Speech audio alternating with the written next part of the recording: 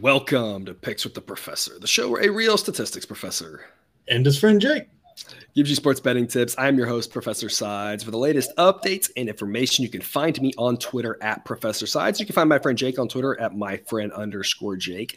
This Major League Baseball episode covers the American League Championship Series Game 2 between the Yankees and Astros, scheduled to be played on Thursday, October 20th, 2022. In case you're new here, check out the webpage on the banner. It's www.pickswiththeprofessor.com/new for a primer and explanation. You can pause if need be. I've already read that, then we'll get right to it here. The goals for this episode are to share key information about this game, give you some things to think on, and explain why certain plays are being made.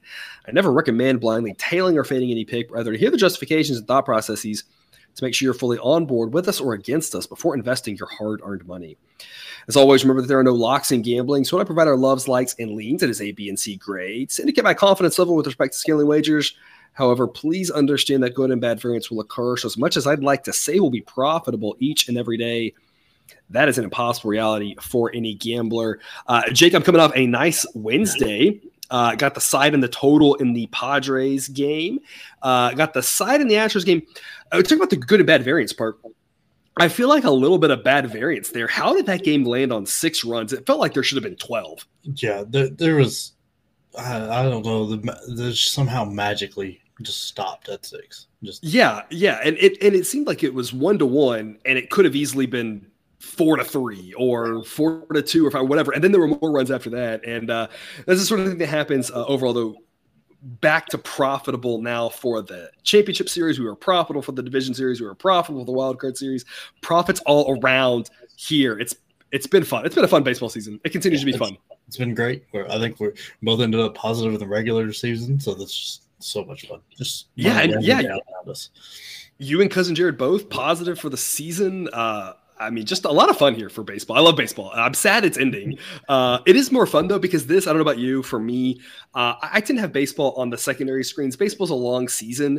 And, when Mrs. Professor's at home, right, we tend to put like a sitcom or a reality show or a drama or whatever on the main TV, and baseball's relegated. This is the time of the year when we get out of the championship series, so I can convince her to have the baseball on the big screen. So that's at least the one benefit is I can at least get the big TV on the baseball without a fight. You know what I mean? Yeah. No, I know exactly what you're talking about there. If you're with us on the Discord, Mrs. Professor is in the Discord. You can actually ping her and talk to her about this and make jokes, because there's lots of jokes to be had, I'm sure. But before we get to this game, some reminders. Please hit that like button if you're on YouTube. Also, if you aren't yet, please consider subscribing or following. It's free, and if you turn on notifications, you won't miss any college basketball, MLB, or college football content that this channel provides. We got that Patreon page for those of you looking to support the show and get extra benefits. $3 per month gets you the play of the day or plays of the day, and again, all sorts of other benefits that you can get there. Extra plays that we aren't able to make because the lines aren't available on the show. Ad-free shows, that Discord chat, which is the best way to ask us questions and get kind of some instant feedback. People are on there talking about other games as well. There's some hockey betting chats and basketball betting chats. Yeah, football, right? NFL, right? Everything. So that's a fun place to be on the Discord. It's $5 a month if you want that. I think it'll be worth your investment. Try to give you a lot of goodies here if you are supporting the show. But otherwise, we'll get to it here. Line courtesy of Bet Online. Send a link in the show description. And current as of the time of this recording, late Wednesday night. And as a reminder, the price you see on the screen in parentheses are the money line prices needed for those sides to reach a certain level play according to Sideline. This one will tee off at the same time as Game 1, 7:37 Eastern. 6:37 Central in Houston. Yankees, the Astros.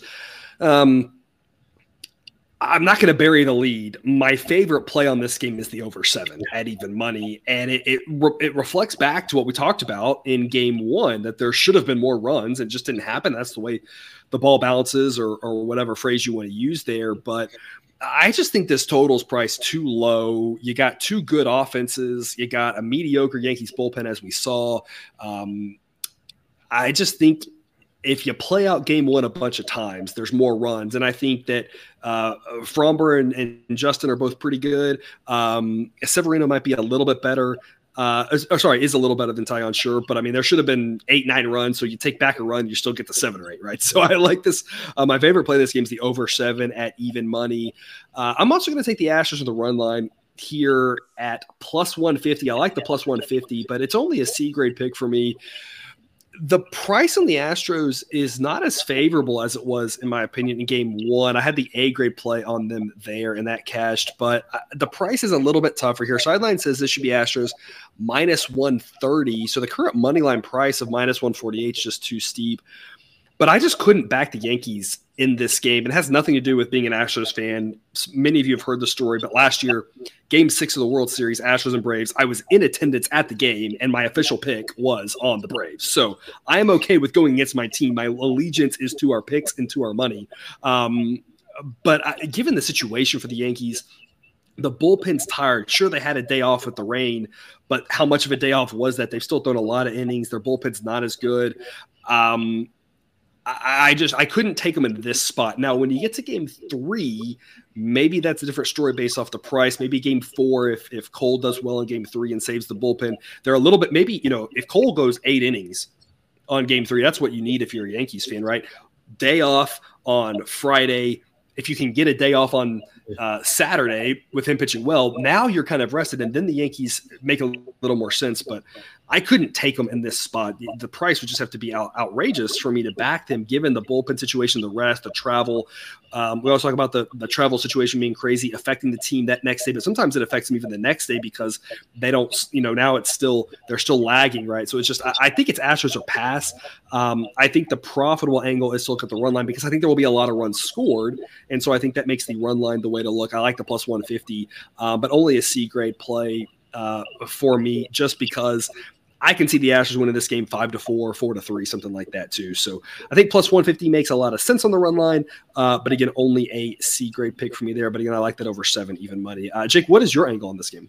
Yeah, the over is the first thing that caught my eye. That I thought that was priced like at even money. Surprised me. I thought 7 was low, and so I was excited to jump on that. I agree with you with the Astros minus 1.5 because it's too steep of a price to pay just for the money line. You're not getting really your money's worth there, and I don't think the Yankees do it because that useless day off they had after the first game is really going to come back to bite them because of TV. Yeah, it's going to come back to bite. I mean, you're right. Like they got in late, played tonight. It's a late one. They're going to be back. Like it's going to be a minute before they can get their feet back under them, especially for a bullpen that's not great anyway, going against this heavy hitting lineup.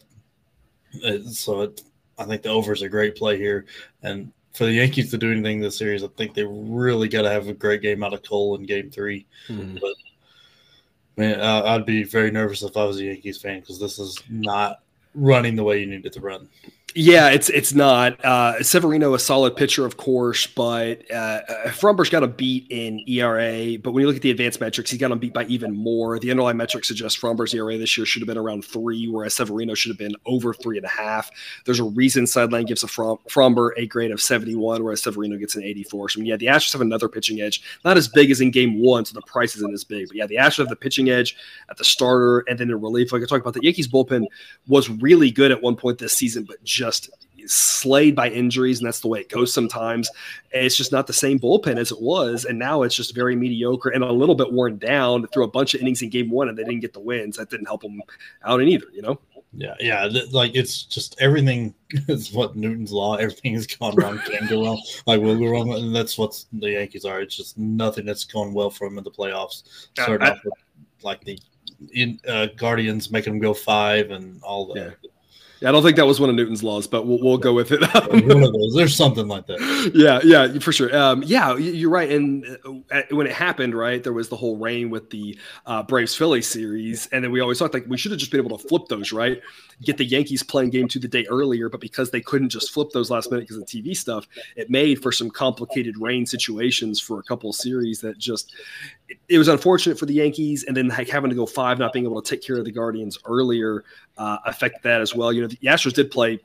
They played 4 games against the Mariners, but luckily for them, they played 4 games quickly and were able to get rested up. So it just doesn't set up well for the Yankees. But getting just through this game without, too much wear and tear getting back to New York. It sets up where they've got to have a good game from Cole in 3, and then hopefully that resets their bullpen. They got a chance, they're hoping to take 4 and 5 at home, and then they just get one more. I'm not sure they can do that, but that's kind of your hope. But dropping the first 2 seems pretty likely for them, and not what they were hoping for. Partially weather, partially just you gotta win earlier. When you win in 5, it sets you up to not have your pitchers in order, no matter how it plays out, right? And that was also a big thing too. If they could have Cole in game 1 or 2, that makes a much bigger difference than in 3.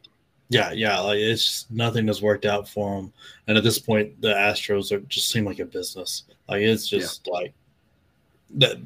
I don't know that it phases them to be in this game. I think the only time it gets to like that things start happening where they have to think is in the World Series, and unfortunately, it might be another NL East team that can drop one too. I feel like if we could just get the Padres, we can do that. But if we lose to a third NL East team, I mean, it's in order to. You went Mets Nationals, Braves. Nationals, and then Braves. So if we get the Phillies, then that means the Mets are next, and maybe the Marlins. It's gotta be. Yeah, that's the way it's gotta play out, right? Is I guess next year. Wait, I thought this year was the Mets year, but it foolish me. Of course, it wasn't. Yeah, it wasn't the Mets year. Apparently, it was the Phillies year. There's just so many comparisons to make the last year's Braves team out of that Phillies team, and it's just wild. Yeah. If nothing else, being at 6 straight ALCSs, I mean, no one can ever take that away from us as Astros fans, even if we constantly lose to NL East teams and the World Series. 30-30 like the Buffalo did with 4 straight Super Bowls. All right. On that note, we've got to sign off. All right. Jacob, any parting words? No, I just hope that doesn't happen for you. I do too. All right. Well, thanks for tuning in to another episode of Picks with the Professor. Don't forget to subscribe so you can ensure all the sports betting content we provide on this channel is dropped right into your feed. We got all those college football episodes this week for week 8. Lots of baseball content rolling along as well. So as always, best of luck, and remember, you can eat your betting money, but please don't bet your eating money.